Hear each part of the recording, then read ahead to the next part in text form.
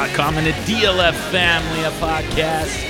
It's that old SFD roaming the streets of SuperFlex City. And this is the SuperFlex Super Show. Here we go. I'm just waiting for the earth to open up and swallow me, or a bolt of lightning to hit me, or something. This format has been cursed throughout this non-point scoring season. The last two times I tried to do this, flying solo today, it's just me. It's just that old SFD. Last time I tried to do this, I got sick, and very sick, and wasn't able to record for a week. And then by the time I finally got to it, the questions that I had received were no longer particularly relevant. The time before that, I tried to do this, and all my equipment went down, particularly the my computer, but the mixing board as well. And man, just felt like this. Like I said, this format, this episode is just kind of cursed. But I mean, so far so good. We're almost. We're a few minutes into this thing already, and nothing bad has happened just yet, other than the fact that you hit play and were able to hear the sound of my voice. So condolences, because this is going to be a very opinionated episode. That's what I love about these solo episodes, these Ask Me Anything episodes. Like I have so much fun talking with my guests. I've had a great run of guests throughout this non-point scoring season. Lately, I've had some very good ones. Most recently, Peter Howard. On deck is Zach Reed, Tacit Assassin. It's just been this dream lineup of guests, but every now and then you get a little tired of just like letting people say what they want to say. You just want to get on here and say what you want to say your own thing, and it also gives us a chance to kind of reset, refocus. It kind of gives us that center point to come back to focus on, that northern star. We've collected a bunch of opinions. We've collected a lot of wisdom, but now we just get to come right back home to our home base here, which is quarterback extreme. It's a SuperFlex flywheel. It's Derek Carr is trash. It's wide receivers are boring. It's running back revolution is on the way, things like that. That's all the stuff that we get to just kind of come back to, and that's exactly what we're gonna do. But I did put it out there, Ask Me Anything episode here. Got a lot of questions, mostly from Peter Howard. I'm gonna run through those real quick. Peter, all right, I'm just gonna read these questions from Peter Howard. Let's see. Is Amon-Ra St. Brown actually an Egyptian deity? I mean, clearly, right? I'll be honest. I've never seen Amon-Ra without his helmet on. For all I know, he's got the cat mascara and stuff. He very well could be, for all I know. Rashad Bateman is good. Fight me. Somewhat agree on Bateman, fully agree on Fight Me. We can definitely do that. Let's see. Why do you not like Justin Jefferson? People are saying you think he stinks, so it must be true. Yeah, I mean, what has the guy ever accomplished, right? I'm just kidding. I mean, clearly he's a dynasty wide receiver one. I don't think he stinks individually. I think his position kind of sucks right now. But it's first of all, it's really just a matter of, it's just really deep, and that shouldn't be a bad thing, right? That should be a good thing that we've got a lot of wide receivers to choose from. I guess it just kind of the ultimately kind of the conclusion that we can draw from that, though, is there are a lot of ways to get wide receiver scoring. It doesn't have to be Justin Jefferson. It doesn't have to be Jamar Chase. Yeah, like he's dynasty wide receiver 1. I think he's a little bit of an advantage. Let's be honest about something, though. Just between you and me, SuperFlex, super friend. Let's just put your ear up against the speaker and let me tell you a little secret here. Justin Jefferson is going to disappoint a lot of people this year. It's blasphemous for me to say. I know that. It's just repeating the type of season he just had, a record-breaking season, elite level, like all-time great level consistency. Somebody does that every year, but it's never the same person. So, while I still think that Justin Jefferson, he gives you just as much, if not more, of a floor than anybody else.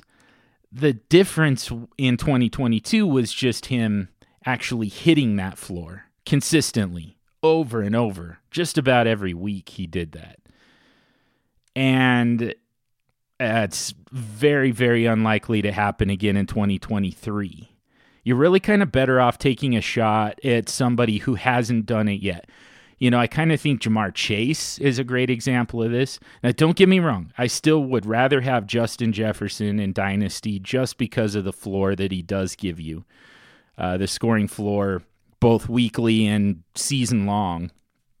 I would still prefer Justin Jefferson.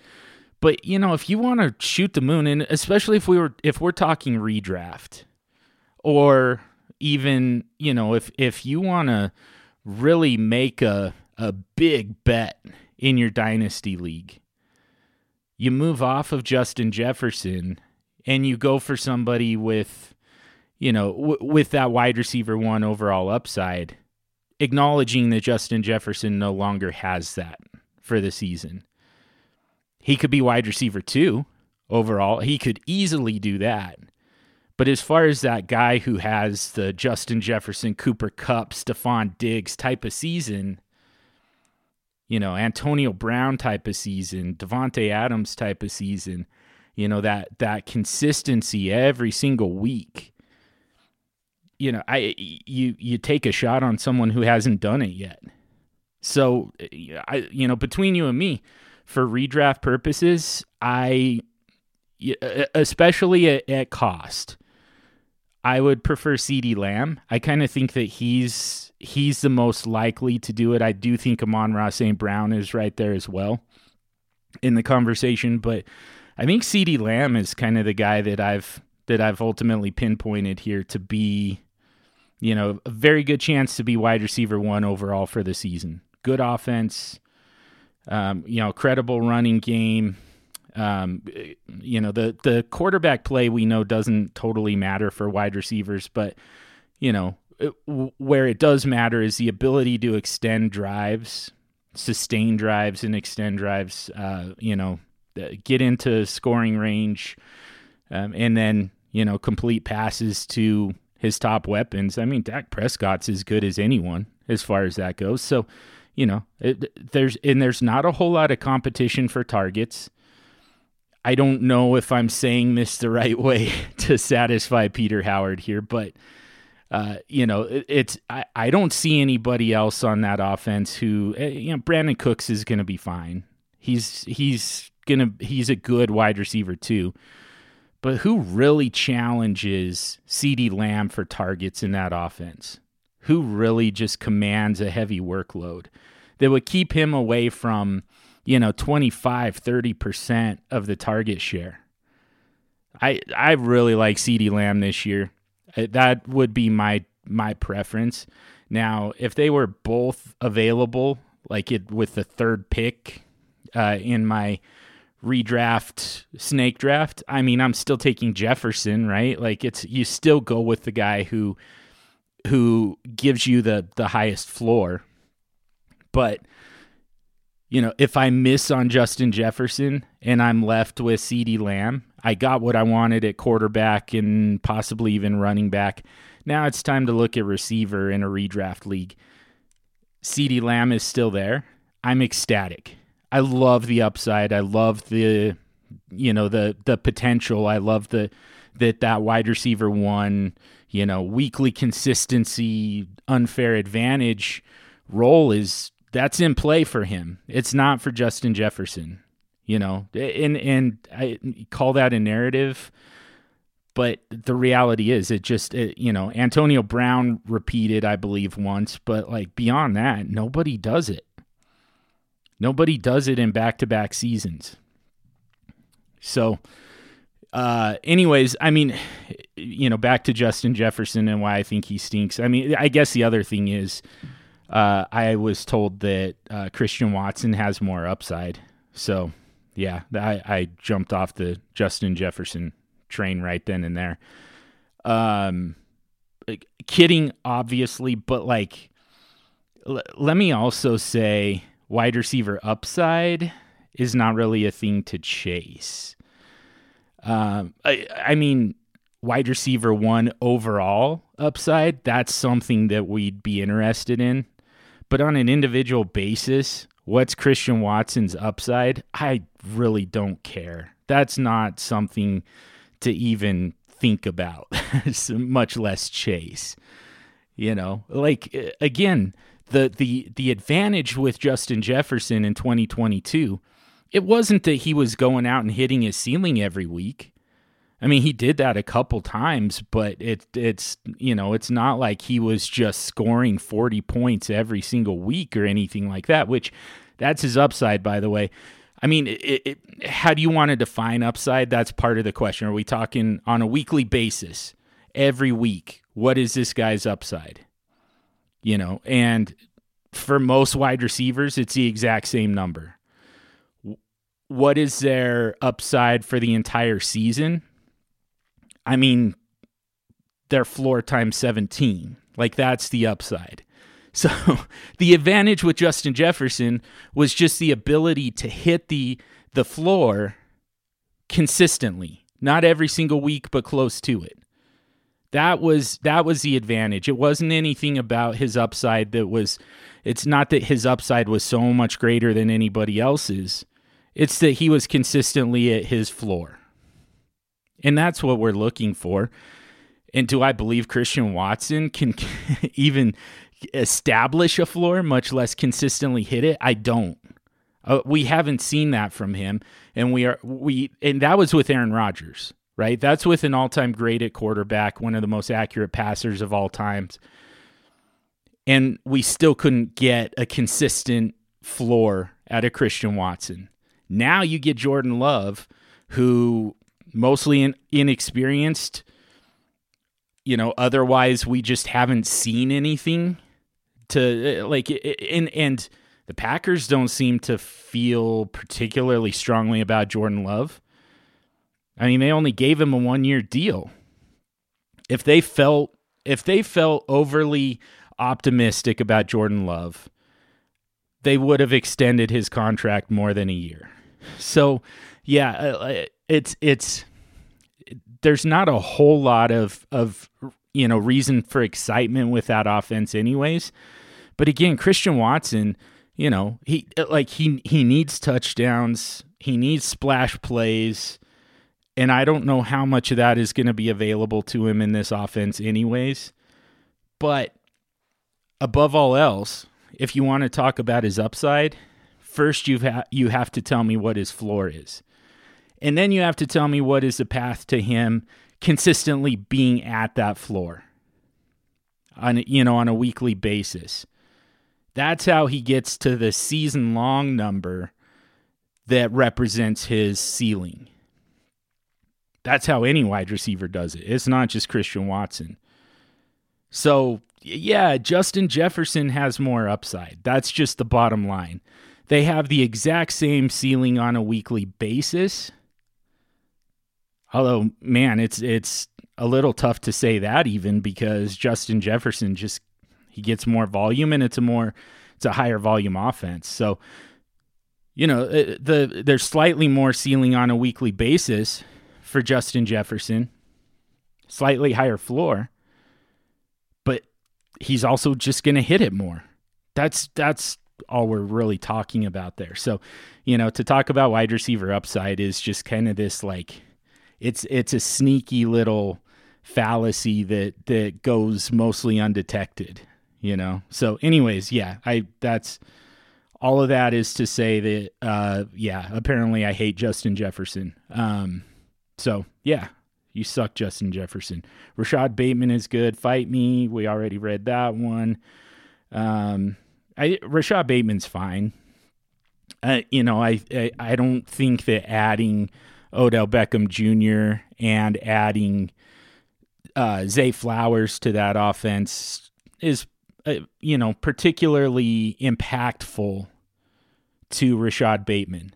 The whole question is, can he stay healthy? Can Lamar Jackson stay healthy? And can Lamar Jackson throw the football a little bit better? the accuracy is fine considering the defenses he's throwing into.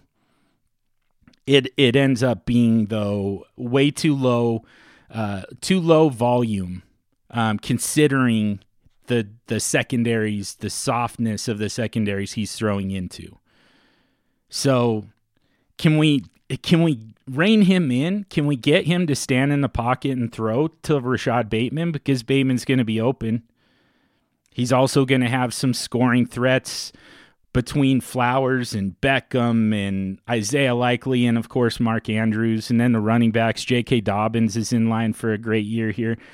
All of this is just dependent on Lamar Jackson and his ability to get out of the way a little bit, which brings us to Peter's question. Since Lamar Jackson is clearly superior to most quarterbacks, he's the quarterback 6 for the season after 3 monster weeks that were just almost impossible to overcome. He was just so mediocre the rest of the season that he just watched one quarterback after another leapfrog him in season-long scoring, and in points per game, by the way. But let's see. Since Lamar Jackson is clearly superior to most quarterbacks, do you hate him because he's more handsome, or is it just because you don't roster him in the DLF podcast league? Probably both. I don't fault guys for being handsome, but he is a very handsome man. So, maybe subconsciously there's some kind of envy type of component for me when it comes to Lamar Jackson. I also envy Peter Howard for actually having Lamar Jackson in the DLF podcast league. I can't even say that one with a straight face. I have no interest in Lamar Jackson in dynasty leagues. Enjoy him. Let's see. Why is Najee Harris good, actually? And y'all should shut up. This one I actually like. This one, I think that Peter Howard just kind of has an axe to grind. I just had him on the show. We got to argue QBX a little bit. We got to talk about the various positions and, breakouts and projecting breakouts and things like that. It was a very, very interesting discussion, but clearly I missed the boat. There were a lot of things he wanted to talk about. He's got a lot of axes to grind. He always talks about the grind. He's on that grind, the dynasty grind even. And it just has totally different meaning. He's talking about, I've got a lot of axes to grind here. I want to grind that Rashad Bateman axe and the Lamar Jackson axe and the Najee Harris axe. And I kind of agree with him on Najee Harris. This is something that I think he spends a lot more time just kind of sitting around thinking about, which is great. We need that. We need somebody to do that. I don't think a whole lot about specific names. I'll think about kind of a core of players that I want in redraft leagues, Scott Fishbowl, and if I feel like I'm a dynasty contender, kind of the players that I want to gather because I think they're going to be particularly good for the season. But I don't spend a whole lot of time thinking about each individual player if I'm not particularly interested in them. Najee Harris is not really on my radar. I think he's fine. I think that it's a little bit overblown. The injury stuff, the fact that Jaylen Warren has to be on the field. He's so explosive. He has to be on the field.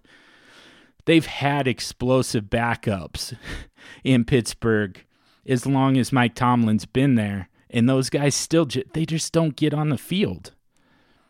There's kind of no reason to believe that he's going to start now.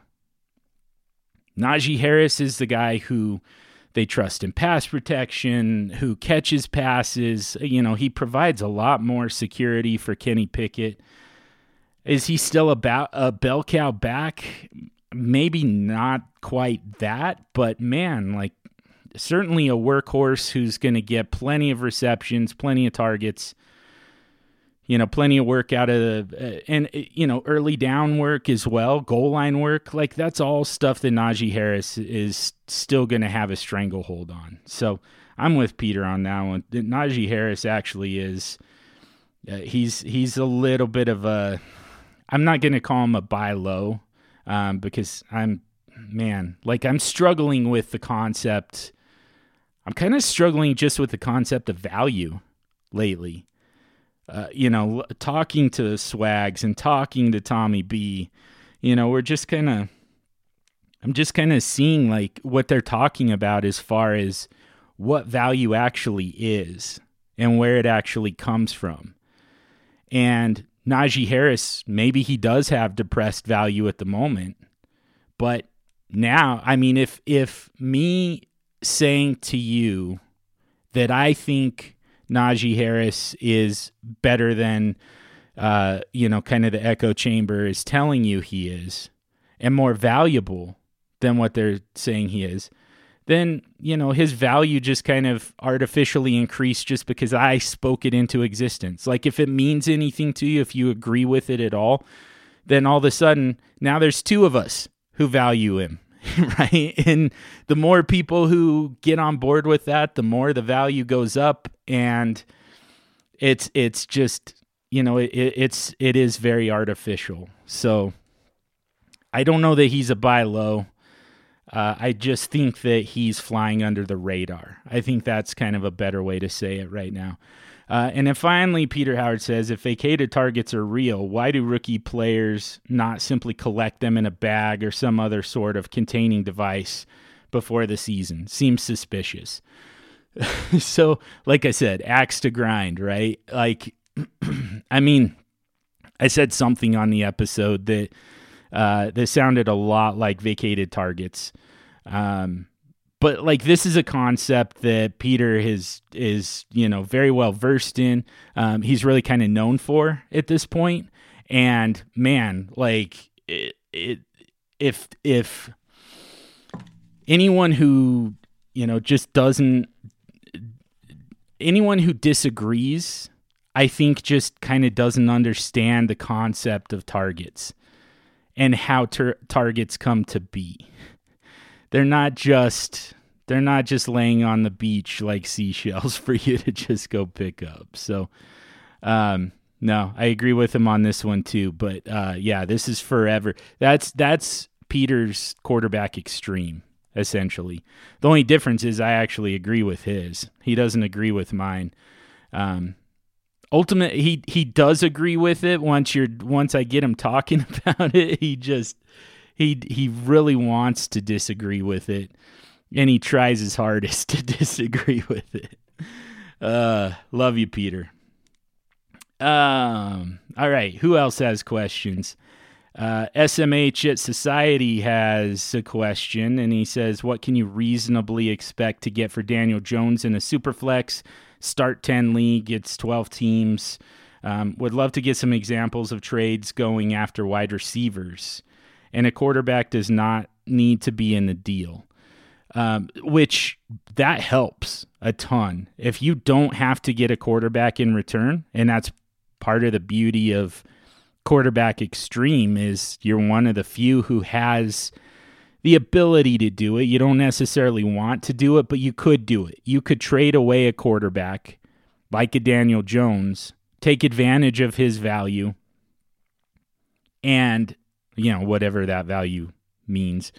And get back the biggest return that doesn't have to include a quarterback, which really kind of raises that price. What I will say is, looking at the trade finder here on dynastyleaguefootball.com, we're all over the freaking place with Daniel Jones. There's Daniel Jones in 108 for 102. That's basically a quarterback. Daniel Jones for a 2024 first-round pick. Daniel Jones for Jelani Woods and rookie pick 111. Daniel Jones and rookie pick 203 for Amon-Ra St. Brown. Daniel Jones straight up for Stephon Diggs. These are all over the place, right? Daniel Jones and a 2024 third for Kyler Murray in this year's pick 209. Man, the Kyler side wins that twice, right? These here's one that's Daniel Jones straight up for rookie pick 111. That's bananas. Some of these, the value on Daniel Jones is way too high. Some of them it's way too low, and it just kind of reinforces, what we've been saying. And again, credit to both Swags and Tommy Blair, who both kind of really started this discussion, really kind of planted the seed, but the value is just all over the place. And it just kind of goes to show it's not a real tangible thing that you can really kind of grasp onto. So how do we do it? How do we figure out, what should Daniel Jones' value actually be? The easy answer for me it would be easy for me to just tell you it depends on your league. That's kind of the answer that analysts have been giving lately. It's league dependent. And, to a certain extent, it really kind of is. I don't think that it necessarily should be. And I don't have the answer to this. This is something that I spend a lot of time thinking about. While a lot of people are thinking about individual names of players, I'm just kind of thinking about overall, how do we fix this system?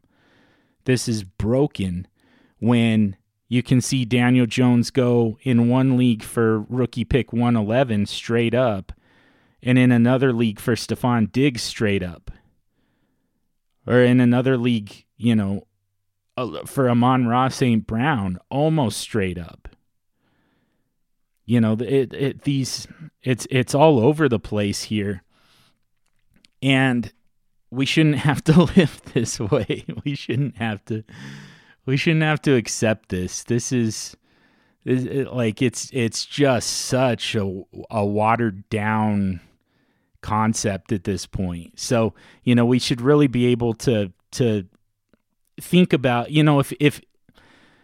if you're the one who has Daniel Jones and you get an offer of, here's another one, Jelani Woods in rookie pick 111. That's slightly better than just 111 straight up, but not by a lot.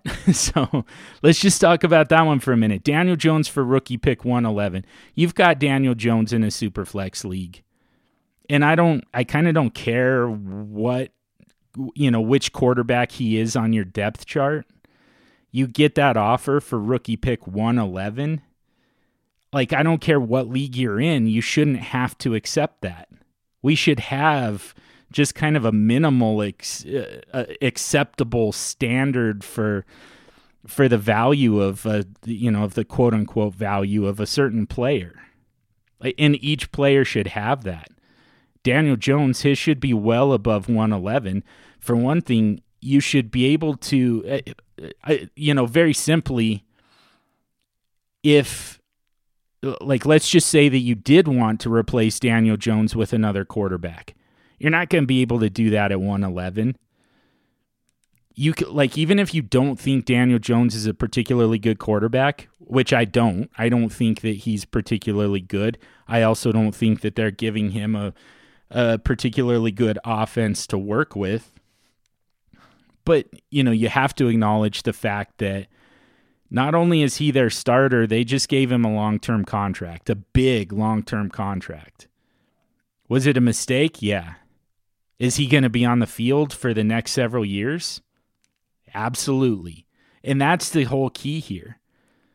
As long as you've got Daniel Jones, you've got somebody who you can plug in at your SuperFlex position.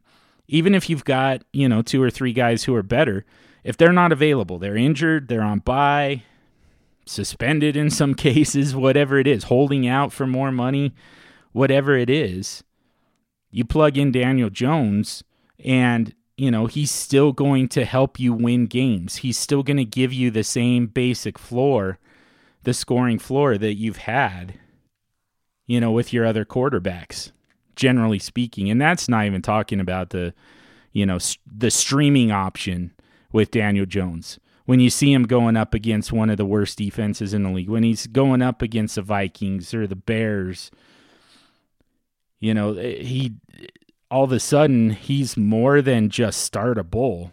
He's borderline must start. And he raises your expected scoring for the week. Like, that's valuable. That should be very, very valuable. Well beyond, rookie pick 111, where you're just going to get a dart throw at either wide receiver or running back, or maybe tight end. Like, you're not going to get a starting quarterback. You're not going to get somebody that you can plug in at any time, whether you want to or need to.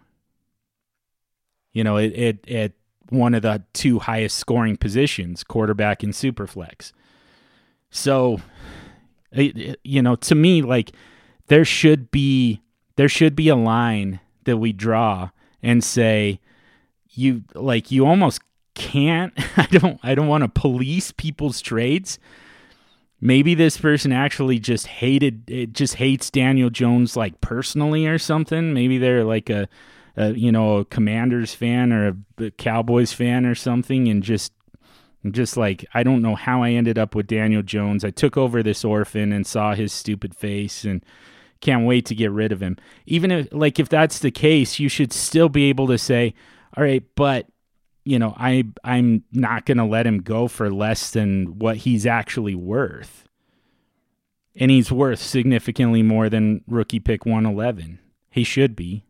So, if we want to talk names, so we can kind of test the SuperFlex theorem a little bit. It's been a long time since I've talked about this. The SuperFlex theorem is essentially, in the startup draft, wherever you took the quarterback, once the draft is over, his value jumps by 2 rounds from the startup. So essentially, if you drafted a quarterback in the 6th round, he's going to be worth more than the players taken in the 4th round once the draft is over. And that's just because, the value bump that quarterbacks get once they become scarce. They're not scarce in the startup. In the startup, they're all available to you. And so it's easy to look at this big pool of quarterbacks and say, all right, I don't need to take one just yet because, I have access to all of these quarterbacks. But then once the draft is over, now you don't have access to any starting quarterbacks anymore. Now you have to pay their actual price. And a lot of times what that's going to look like is a 2-round bump. Looking at some examples here, so like Trey Lance and Brock Purdy right now there's brand new ADP at dynastyleaguefootball.com, by the way, for the month of June. Trey Lance, Brock Purdy, Desmond Ridder, Matthew Stafford. Those guys are all 7th round picks in June's ADP. So if we go to the 5th round, we're looking at there's Christian Watson, Travis Etienne, Devontae Adams, Christian Watson, Ramondre Stevenson, Kenneth Walker, Deebo Samuel, J.K. Dobbins. Yeah, he might be a bad example here, but the rest of these, Nick Chubb, Jordan Addison, You're not. Tell me if you would not give any of those guys straight up for Trey Lance, Brock Purdy, Desmond Ridder, Matthew Stafford. You know, if you needed a quarterback, you've got a contending team otherwise. You just drafted really well. You've got this contending team, but now you just need one more quarterback to go get you a championship. You're not going to trade any of these guys straight up to get Trey Lance or Brock Purdy or Desmond Ridder. Maybe even Matthew Stafford. You know, my belief is that most people are going to come to the realization that that's what it takes. And at that point, you're really just kind of editing your draft pick from the 5th round. You're acknowledging, you know, if I had been thinking ahead, thinking about, you know, what's the, you know, about the upcoming scarcity once this draft is over, I would have passed on Deebo Samuel. I would have passed on Kenneth Walker. And I would have taken, you know, Trey Lance, Brock Purdy, Desmond Ridder. I would have took one of those guys instead. Christian Watson. I would have passed on Christian Watson. I would have took Desmond Ridder instead. And then in the next round, I would have took, you know, Jerry Jeudy or Hollywood Brown instead. You know, that's essentially the SuperFlex theorem. Well, it does get tougher at the top. For instance, you know, the guys who go at the very, very beginning of the draft, Pat Mahomes, Josh Allen, Jalen Hurts, Joe Burrow, Justin Herbert, Lamar Jackson, Trevor Lawrence. Those are the first 7 picks in a startup. So what's the 2-round bump from, you know, pick 101 in the startup? We know that Pat Mahomes is worth more than that. But, you know, how do you quantify it when, you know, there are not 2 rounds before he was drafted? He was drafted with the first pick. So, you know, so it makes it a little harder. You know, guys in the first round, even guys in the second round, you know, even you can give them a 1-round bump. That's kind of the best you can do. But I still think you do it. You know, I still think that, like, you're looking at, you know, Dak Prescott, Deshaun Watson, Tua Tagovailoa, and then some of the first-round guys, Justin Jefferson, Jamar Chase, CeeDee Lamb, Bijan Robinson. Like, again, if you need quarterback help and you can't find anybody else, and especially knowing that most contenders are going to go for, you know, the high-end quarterbacks who help them at least in theory, help them contend more. You know, they're going to be willing to give up one of those wide receivers or Bijan Robinson to get that upgrade at quarterback.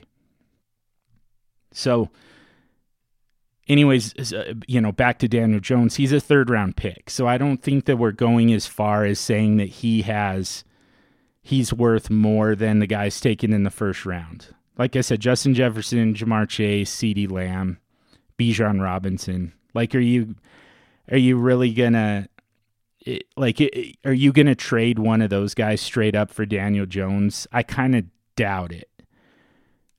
Daniel Jones, man, he's that feels pretty high anyways for his value. I mean, guys going below Daniel Jones: Travis Kelce, Saquon Barkley, Chris Olave, T. Higgins, Kyle Pitts, Jahmyr Gibbs, Drake London. You know, there are a lot of guys there that I don't know that Daniel, his ADP is really pulled up by one of the mocks. He went 19th overall. So that's how he made it all the way up to 27th overall, where he was typically going at the end of the 3rd round. But anyways, yeah, it's hard to make the argument that he's going to get a 2-round bump from the 3rd round when the 3rd round is already, especially early 3rd round, is a little too high for him. But, you know, I do think some of the wide receivers in round 2, A.J. Brown, Jalen Waddle, Garrett Wilson, Amon-Ra St. Brown, that has to be close. That has to be that has to be the minimum bump that he gets once scarcity sets in. So I think that one of those guys you could probably get straight up. Now, of course, it's also going to depend on the roster constructions of the two teams involved. The team that has, you've got Daniel Jones and you feel like he's a surplus. The team that has A.J. Brown, if they're desperate at quarterback, they'll probably do that, especially if they're kind of looking at a rebuild. They'll take they'll pass on the older wide receiver, take on a younger quarterback, and, have a little bit more runway for this rebuild. I think they'll do that. But a contender who has decent quarterbacks already probably isn't going to give you A.J. Brown. So, it is kind of case specific, but sorry, I'm getting distracted here looking at Kyler Murray's ADP. He has a spread of the highest he was drafted is 10th overall, lowest he was drafted is 36th overall. Standard deviation of 11.32. It's like where like in a range where a high standard deviation is about 5 spots. His standard deviation is 11. That's it. Like it just really jumps off the page at you. It's pretty crazy. Daniel Jones. If you, I think that you just kind of, you really just kind of go down the list of wide receivers. I honestly don't see anything wrong with doing it this way. Come up with your own personal rankings for wide receivers, and yours are probably going to look similar to ADP at least. You'll have a few differences, and that's where you're going to get a trade done, by the way. But, if you just list them out, Justin Jefferson, Jamar Chase, CeeDee Lamb, A.J. Brown, Jalen Waddle, Garrett Wilson, Amon-Ra St. Brown, Chris Olave, T. Higgins. Like, that's how you rank those wide receivers. That's how ADP has them. But if that's how you rank them as well, and then you just offer Daniel Jones for Justin Jefferson straight up, it's not going to get accepted, most likely. But apparently, especially with the volatility of Daniel Jones's value, how it's all over the freaking place, there's some leagues where that gets done. And if it doesn't, if it gets declined, you move on to Jamar Chase. Try that one. That one's going to get declined in, 99 out of 100 leagues as well. And then you move on to CeeDee Lamb. That one gets rejected probably in, 90 out of 100 leagues. But I think it gets done in a few leagues. And eventually you just find the guy, you just work your way down your rankings, sending out that offer, Daniel Jones straight up for that wide receiver.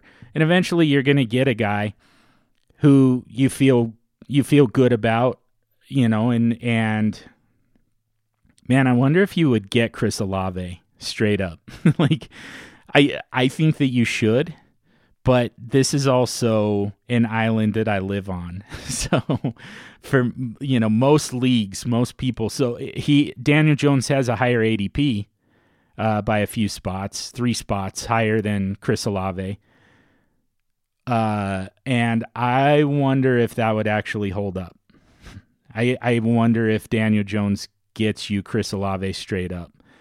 That's where I say ADP is a little bit flawed, and it just it's further proof that value is really just kind of flawed as well, But anyways, yeah, just go down the list. Start with Jefferson. Why the hell not? Like, unless your league has some kind of penalty for sending a trade that doesn't get accepted because it's, it's too ridiculous. Like, why wouldn't you try it? Never hurts to ask. I guess that's kind of the bottom line for me. And I think eventually you break one of these guys loose. And a big part of it is going to be that you found the right roster. It's not about the player. It's not about the value. It's just about the roster. You found the roster where they don't like the quarterback as much as they like the wide receiver, or they don't like the wide receiver as much as they like the quarterback. I'm sorry, so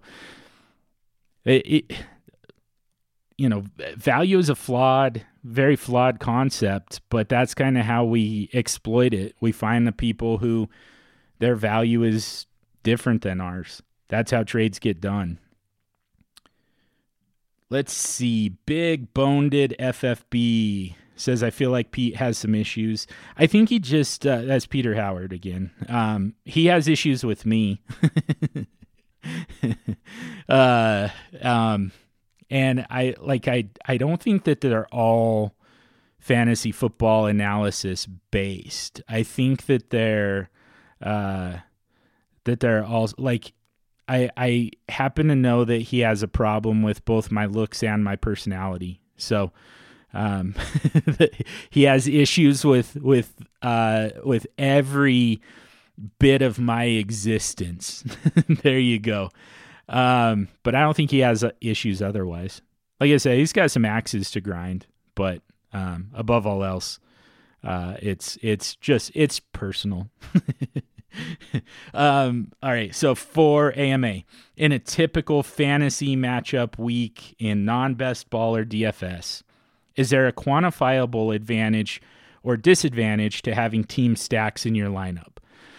So quantifiable isn't really a word in my vocabulary. I'm not a numbers guy. So like if you ask me to quantify something, like I can tell you that it is quantifiable. I can't quantify it for you though. Like that's not the type of analysis that I do. It's the type of analysis that I make fun of. I call those people numbers butts and laugh dismissively. So, as far as the actual number, what's the actual, quantifiable unit of measurement here, that I can't tell you. What I can tell you is just kind of, logically, intuitively, whatever you want to call it. My belief is there is an advantage to stacking quarterbacks with their pass catchers. And even then, I don't think that I necessarily want to, you know what? I'm in some cases, I would stack the quarterback with multiple pass catchers, regardless of their positions. Joe Burrow, I would love to stack him with Jamar Chase and T. Higgins, because one of those guys is going to have a monster week. One of those guys is going to have a down week.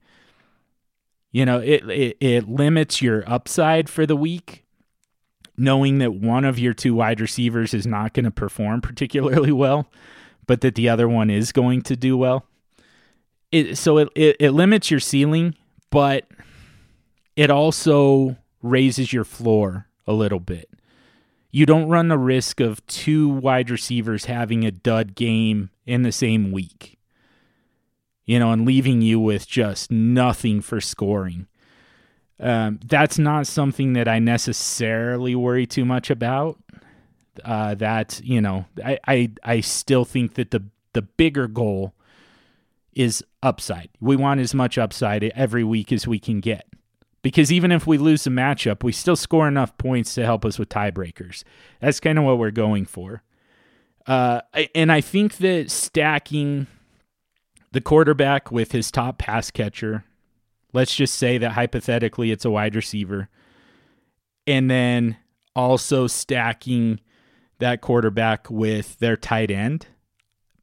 I don't have data to back this up. It just feels like that is the best advantage that you can create. What I don't think is a very good, one thing that creates a disadvantage is to stack any piece of the passing game with a piece of the running game. Because so in the passing game, both players can score, the quarterback and the wide receiver or tight end. They can both score the same number of points on the same play. or at least close to it, kind of depending on the scoring. But essentially Joe Burrow throws a 24-yard touchdown pass to Jamar Chase, you basically just got double points for that, right? Whereas if Joe Mixon or, whoever the running back actually ends up being, Chase Brown, because I'm not so sure about Joe Mixon making it to the start of the season. But yeah, the running back takes a handoff, runs a 24-yard touchdown. You got some points from him, but Joe Burrow got absolutely nothing. All he did is hand the ball to Chase Brown, who went on to do all the work. So, every time the running back scores a touchdown, gains a yard, whatever, that's an opportunity that the rest of the offense does not have to score points. So, it just kind of limits the upside that you're getting from the quarterback because you're shifting it to the running back. So I don't like to stack running backs with pieces of the passing game. I love to stack, and I think that it's a massive advantage to stack pieces of the passing game, though, and start with the quarterback. And so this kind of comes back to quarterback extreme, right? We could really kind of spell it QBXSTREAM because we're streaming the quarterback. That's part of what makes it extreme is we're streaming these quarterbacks within our roster. So, if you have 5 quarterbacks and each one of them you have their top pass catcher, and let's just say hypothetically that they're all wide receivers. So, you've got those 5 quarterbacks and you've got their top wide receiver who also is just kind of their top weapon, their top pass catcher in general. And we're making weekly decision based on the quarterback matchup, right? We're saying, all right, this week I'm starting my quarterback 4 over my quarterback 2 because quarterback 4 has a great matchup here against one of the worst defenses in the league. And quarterback 2 has a difficult matchup against a very good defense. So we've identified this opportunity for quarterback 4 to outscore quarterback 2. If that actually happens, the most likely scenario is pass catcher 1 is the benefactor, right? So, to me, the dream scenario, I've never been able to achieve this, but I've come close. The dream scenario is to have 5 starting quarterbacks and have the top pass catcher for each of those quarterbacks. And stream both. If you're going to start the quarterback, stack the pass catcher with them. Stack the wide receiver. Because if the quarterback is in for a good game, the wide receiver should be in for a good game as well. It's pretty unlikely that the quarterback has a monster game and gets close to, hits or gets close to their ceiling for the week, and the wide receiver doesn't get a piece of that. And the reason I keep saying pass catcher, by the way, Pat Mahomes. If you wanted to stack Pat Mahomes, you stack him with Travis Kelce. There is no wide receiver on that team that you say, oh man, Pat Mahomes has this dream matchup, this tantalizing matchup, and it means that Kadarius Toney is also going to have a monster game. Sky Moore is also going to have a monster game. We don't really have a way to predict those wide receivers, but we do know that if Pat Mahomes has a monster game, chances are Travis Kelce does as well. And if they're in a great matchup for Pat Mahomes, it's a great matchup for Travis Kelce. So, yeah, to me, you ultimately, you would love to stack at least the quarterback and the top pass catcher, whether it's a wide receiver or tight end.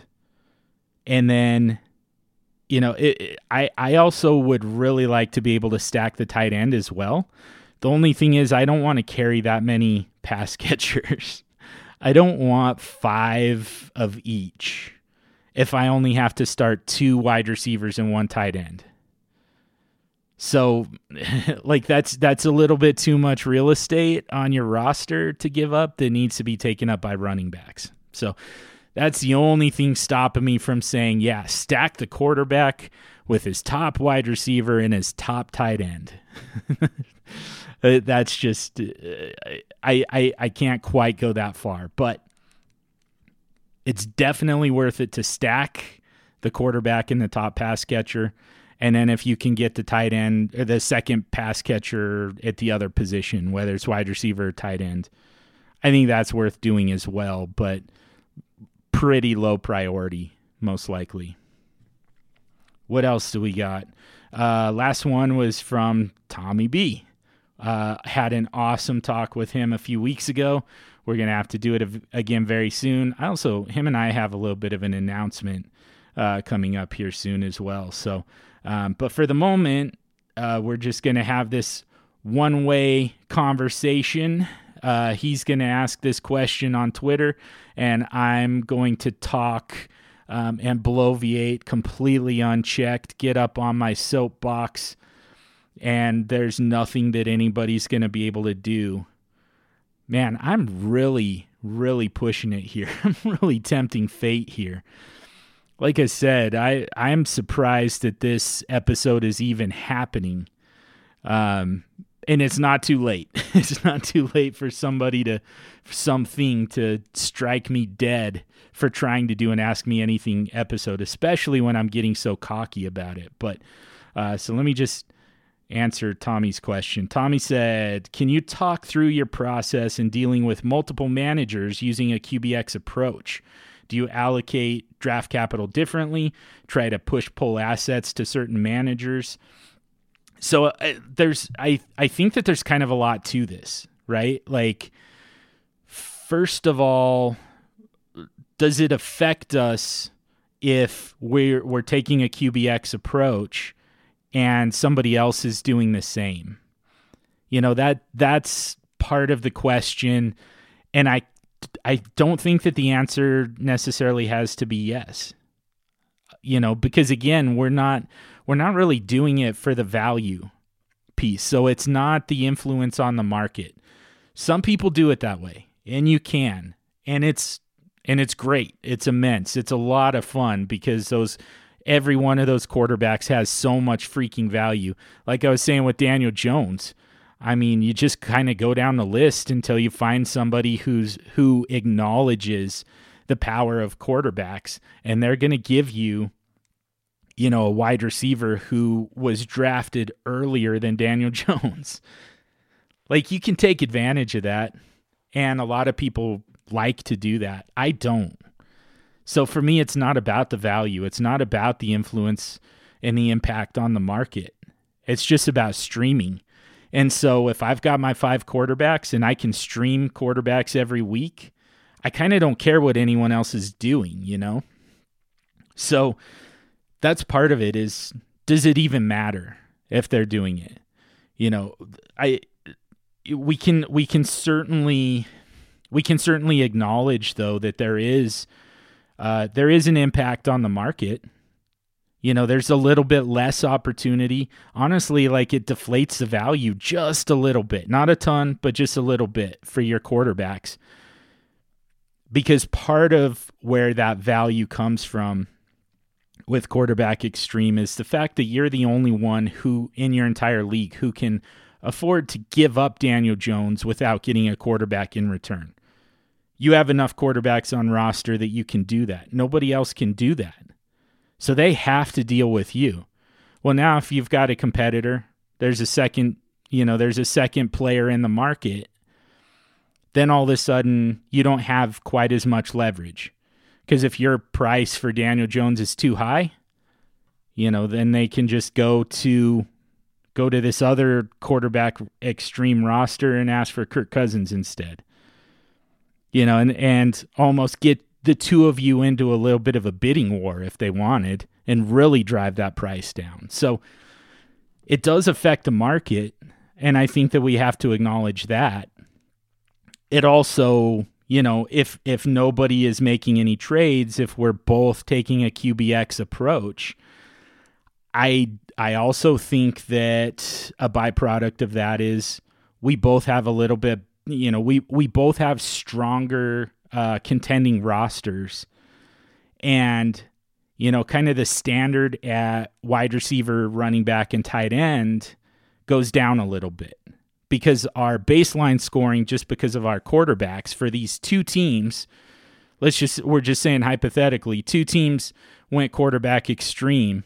So we've got 10 quarterbacks, taken out of the market, leaving the other 10 teams in your league with 22 quarterbacks to fight over. If they're lucky, they got 2 of them. Somebody got 3. 2 teams got 3 of them.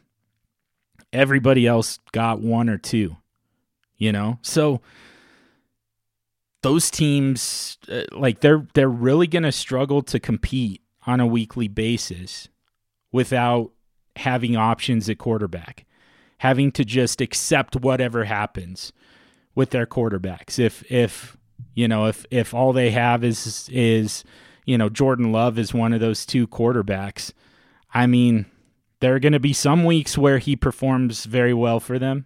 He's going to give them enough of a floor that they can be competitive, and the rest of their positions can kind of support that and help raise their total score for the week.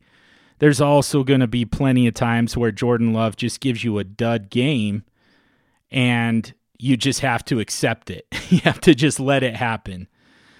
So all of a sudden, the teams that have the QBX rosters, they don't need nearly as much from their wide receivers and running backs because they already have they have a nice scoring buffer. They've got a scoring cushion created by the 2 quarterbacks in their lineup who they determine to be startable for that week, based on matchups, based on abilities, things like that. So those 2 teams, they already have kind of a higher baseline score than the rest of the league.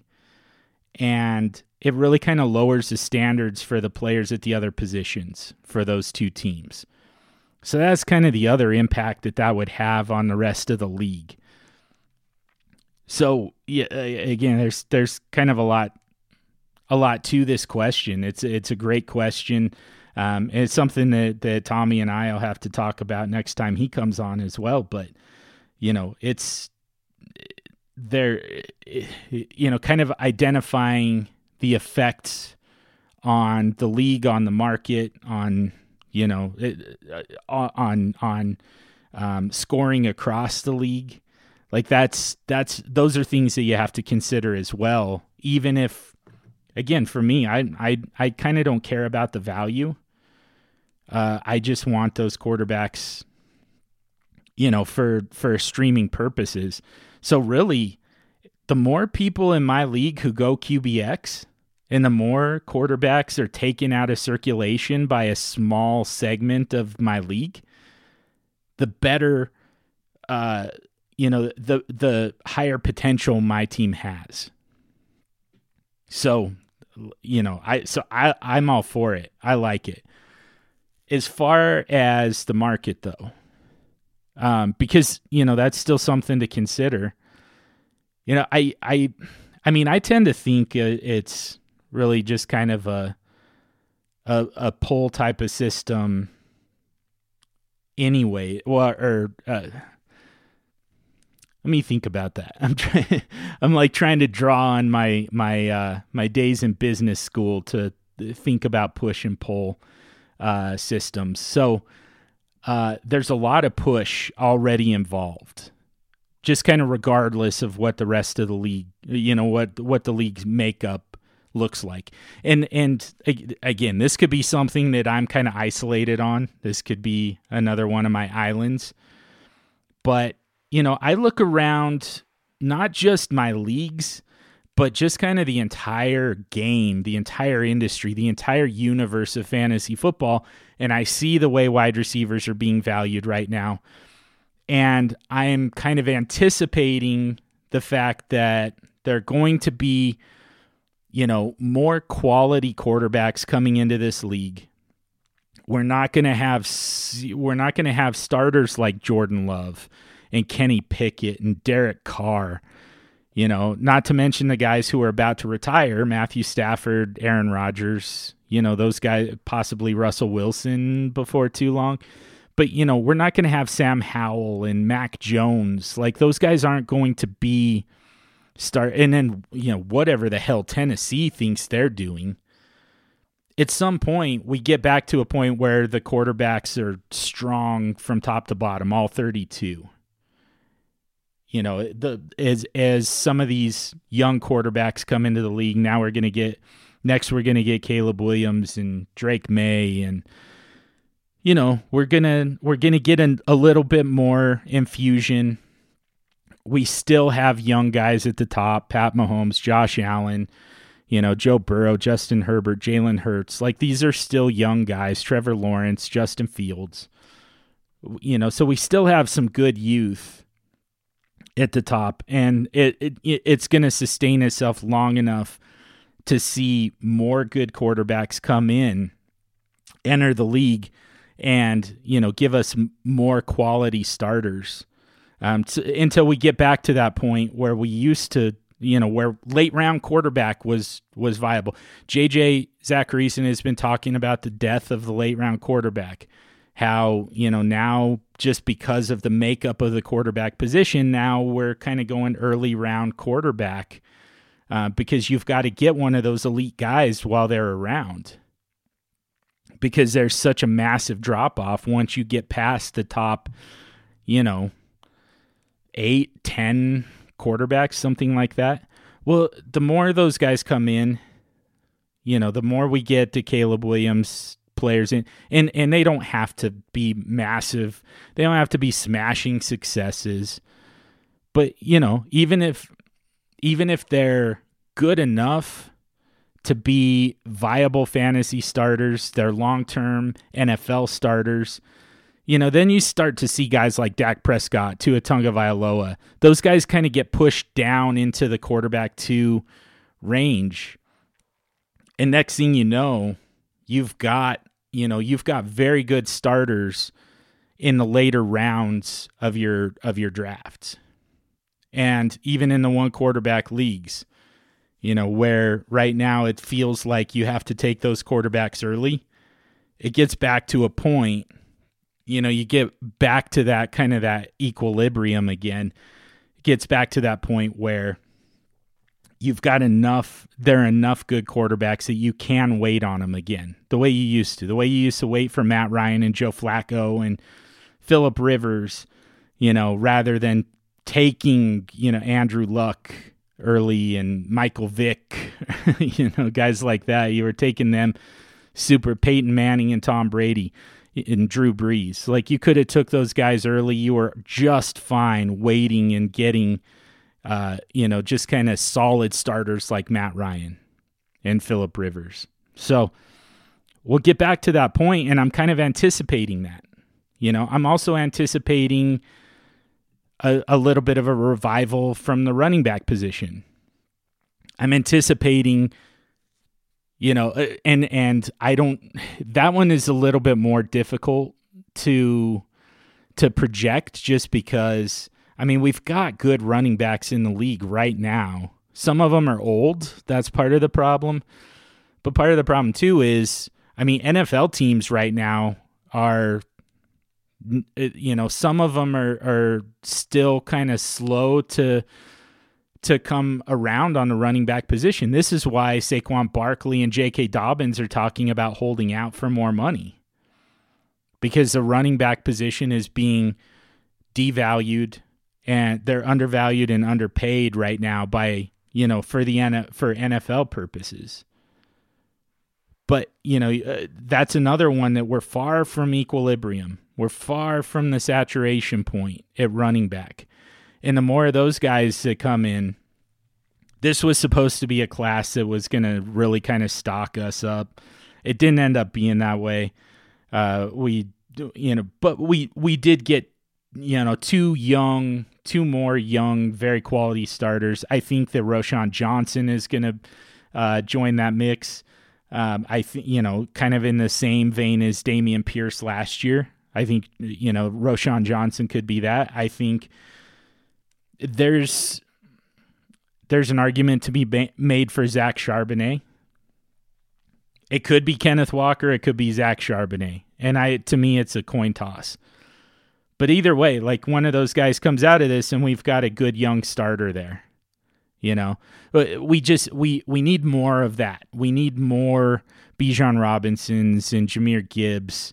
And we need to refresh that running back position with younger players. We've got good older running backs, Aaron Jones still holding down a job, Christian McCaffrey, Derrick Henry still holding down jobs. Dalvin Cook and Leonard Fournette available, Kareem Hunt available. We've got a lot of guys. Alvin Kamara still kind of hanging around. There's some older guys that really kind of need to be replaced and make this position look a little bit stronger, a little bit younger, and a little bit more tantalizing. We also just need one of those seasons where the running backs just kind of take over. We had that not even that long ago. Christian McCaffrey and Ezekiel Elliott and the big list of players. But anyways, Todd Gurley. You once we get back to a point where the running back position is viewed as just as valuable and just as powerful as the wide receivers, like I'm preparing for that, and in fact, I want to be prepared for it to happen as early as 2023. I thought it could happen in 2022. It didn't. Okay, that's fine. But it's just a pendulum swinging back and forth. And right now it's swinging on the side of the wide receivers. It's going to swing back to the running backs. The running backs are going to become the position of power again. And then, they're going to be the ones with all the value. And that's when I'm going to be scooping up wide receivers. And that's when I'm going to be telling you that I think you should be considering wide receivers instead of running backs. But until we get to that point, if everybody's chasing wide receiver scoring, and I mean they're just kind of tripping over it, like they're not actually trying to run it down. It's just everywhere. They're just kind of running into it. In the meantime, I'm kind of scooping up running backs, and I'm anticipating that revival, essentially. So, as far as market value, like I said, I think it's already kind of a push system, both with running backs, to a certain extent with quarterbacks, and then with draft picks. Because the other thing that we would see in a scenario, I haven't seen very many leagues where multiple teams go quarterback extreme. I've got a couple of them, and they're a little tough to manage, but it doesn't happen often. It's funny because people who dislike QBX, they say, I know it's the hotness. I know it's everybody's favorite strategy. It's not. It actually is. People really dislike the strategy. There are some people who are intrigued by it, but even then they have a hard time actually doing it. It's not an easy thing to commit to at all. It's not comfortable. And it's probably not even that fun. I think that it's probably fun to have Jamar Chase and Justin Jefferson on the same roster. I think that's probably fun. It's not particularly fun to, at the turn instead take, Deshaun Watson and Tua Tagovailoa. Like that's not fun for anyone. But it to me, it's the more effective strategy. But anyways, not many people do it. It doesn't happen often. I kind of think though that if it did, what you would see is the people who don't have quarterbacks, first of all, if they're either not able to trade for a quarterback because nobody wants the QBX rosters, those managers don't want to trade away their quarterbacks because they want to stream them within their roster. So either they're just not available to the rest of the league, or they're available, but the price is so freaking inflated that you're just kind of like, what's the point? Why would I trade my best wide receiver for Daniel Jones and then just have this massive hole at wide receiver? But now I've got Daniel Jones and he's fine, So one of those two scenarios is going to be the case a lot of times, and what they're going to pivot to is draft picks. They're going to try and stockpile draft picks for the upcoming for next year's class. They want 2024s, and the goal is going to be to either draft, Caleb Williams and Drake May, or it's going to be to trade those picks for undervalued quarterbacks like Kyler Murray. And so I kind of think that the demand is going to be for draft picks. I think that's kind of where the pull comes from, right? That's where we start reacting to immediate demand and saying, this feels like the cheap way for people to get quarterbacks if they don't have quarterbacks. They're going to have to wait through this season in order to do it. But then they're going to have some shots at quarterbacks. And that's, to me, that's a great time to react to that immediate demand. Trade them those draft picks and say best of luck. And, for this year, let them just kind of stand down. Turn this into an 11-team league, 10-team league, 9-team league, possibly even a 2-team league. Like I said earlier, the 2 QBX rosters are the only ones really competing for a championship. I mean, you're both going to win some money, and one of you's going to take down the entire league. So, encourage the rest of the league to stand down and to sit back and wait for 2024. And then to gobble up some quarterbacks in the rookie draft. They're not all going to be able to do it. They're just kind of going to be stuck in the same purgatory, for the foreseeable future. But if that's what, if that's the only course of action that they feel like they have, like I said, let's encourage that. let's keep them doing that. So yeah, I think our push system is the quarterbacks and the running backs kind of anticipating an increase in demand as those positions, slowly restock and rejuvenate. And then the pull, I think, is with draft picks, future draft picks. I think that's most likely to be the immediate demand. And it's a little bit sneaky, right? Like, you kind of think that if you've got 2 QBX rosters, the demand is going to be for their quarterbacks. But like I said, people figure out really fast that either those quarterbacks aren't available or they aren't available cheap enough. And the pivot is to the draft picks. That's kind of my feel on it. That's my sense of what would happen. Again, I haven't seen a lot of it. So it's not that I have any particular insight. I'm just kind of guessing, just thinking about, if I was a non-QBX team in a league with multiple QBX rosters, that would probably be at least my initial thought. I would find out pretty quick that that's not going to work because everybody's going to be trying to stockpile draft picks, and I would look for something else. But, I think that my initial instinct would be to say, I need as many draft picks as I can get because that'll be the cheap way for me to get some quarterbacks next year. So I hope that answers the question. But like I said, that's something I'd really like to talk more with Tommy about the next time he comes on.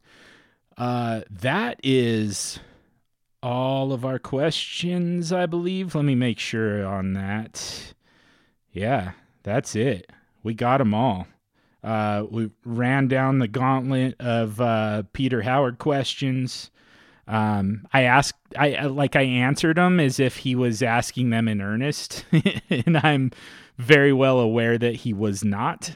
But still appreciate the questions, appreciate the opportunity to talk about some stuff that I wouldn't typically talk about, like how handsome Lamar Jackson is, things like that. So thank you to Peter for those questions. Thank you all for those questions as well. Some very good, very thoughtful questions, as always, as to be expected from my SuperFlex super friends. So really, really appreciate it. Let's wrap it up for the week. And as we do that, I'm going to ask you for a quick favor. If you haven't already, subscribe to the podcast wherever you listen to podcasts. We're on literally every podcast catcher, every platform available. So wherever you're listening to podcasts, you can find the Super Show and you can subscribe. And a lot of times you can also rate and review. And that really helps me to get out to more people. It really kind of expands our reach so we can involve more people in the conversation. We get some great questions like the ones I just answered. And sometimes there are questions that you also had in your mind, but didn't really know it until you heard it. And that's how we really zero in, really focus on the topics that are the most useful to you, my super friends. We all just get together and brainstorm those questions, and then we knock them out together. So if you would rate and review, that would be a huge help to me. Like I said, just help me to get out to more people. All right, Twitter. We're back on Twitter. I'm trying to fall back in love with Twitter. I can't imagine that it's the right way for us to share ideas. You know, like you can be having a perfectly good conversation with people. And let me clarify something here. There isn't a qualifier to have a conversation on Twitter. I'm not elitist to say that, oh, if you don't have X number of followers, if you don't have a blue check mark, which is completely meaningless nowadays, but you know, if you don't write for a website or have your own podcast, that's not it at all. I welcome absolutely any conversation with any person of reasonable intellect and motive. You know, but the problem is, man, you just get those trolls just coming in saying LOL and telling you you're stupid. And it's just like nowhere else in the world does that opportunity exist other than on social media and particularly on Twitter. You know, if it there's a Mensa meeting and just, you know, random jackass just gets to walk in and just start making fun of everyone for being stupid, even though like there's some of the smartest people on earth, but okay, go off. You know, that doesn't exist anywhere else. And it really kind of muddies the waters when we're trying to talk strategy and talk value and talk the concept of value and, you know, just talk about this game, about a game that we're so passionate about. You know, the ability of a random troll to just, you know, that they just created the account just to talk shit to you. The fact that is a variable here is infuriating to me. But Twitter is still very useful to me in a lot of ways. It keeps me connected to a lot of you, my super friends, and I get more and more DMs from each of you. You know, I get to know more of you, and I wouldn't have that opportunity if it wasn't for Twitter. So we're going to go back to Twitter as a part of this. I don't love it. I don't love Twitter, but I love my super friends. And I love the access we have to one another because of Twitter. So, at SuperFlex Dude on Twitter. There's also at SuperFlex Show, but man, I don't check that. I don't check that one at all. Get at me at SuperFlex Dude. DM me, tweet at me, send me your trade polls, and I'll retweet them for you. I'll even comment on them if I think that the voters are getting it wrong. And yeah, let's talk SuperFlex on Twitter. I also have Discord. I should really be pumping that out sometimes too. I'll have to work on that a little bit more. Right now it's just a league chat for one of my I won't even call it a listener league. It's not really that. Just a league that I commission. But that could be a great place for super friends to meet and chat as well. So I'm gonna add that to my notes and start talking about that a little bit more as well. For the time being, I'm on Twitter at SuperFlex. This episode was dedicated in loving memory to James Abrank-Tulis. Thank you to DLF for the platform. Thank you to Heart and Soul Radio for the music. And above all else, thank you for your questions and thank you for listening. And until next week, stay sexy and super flexy.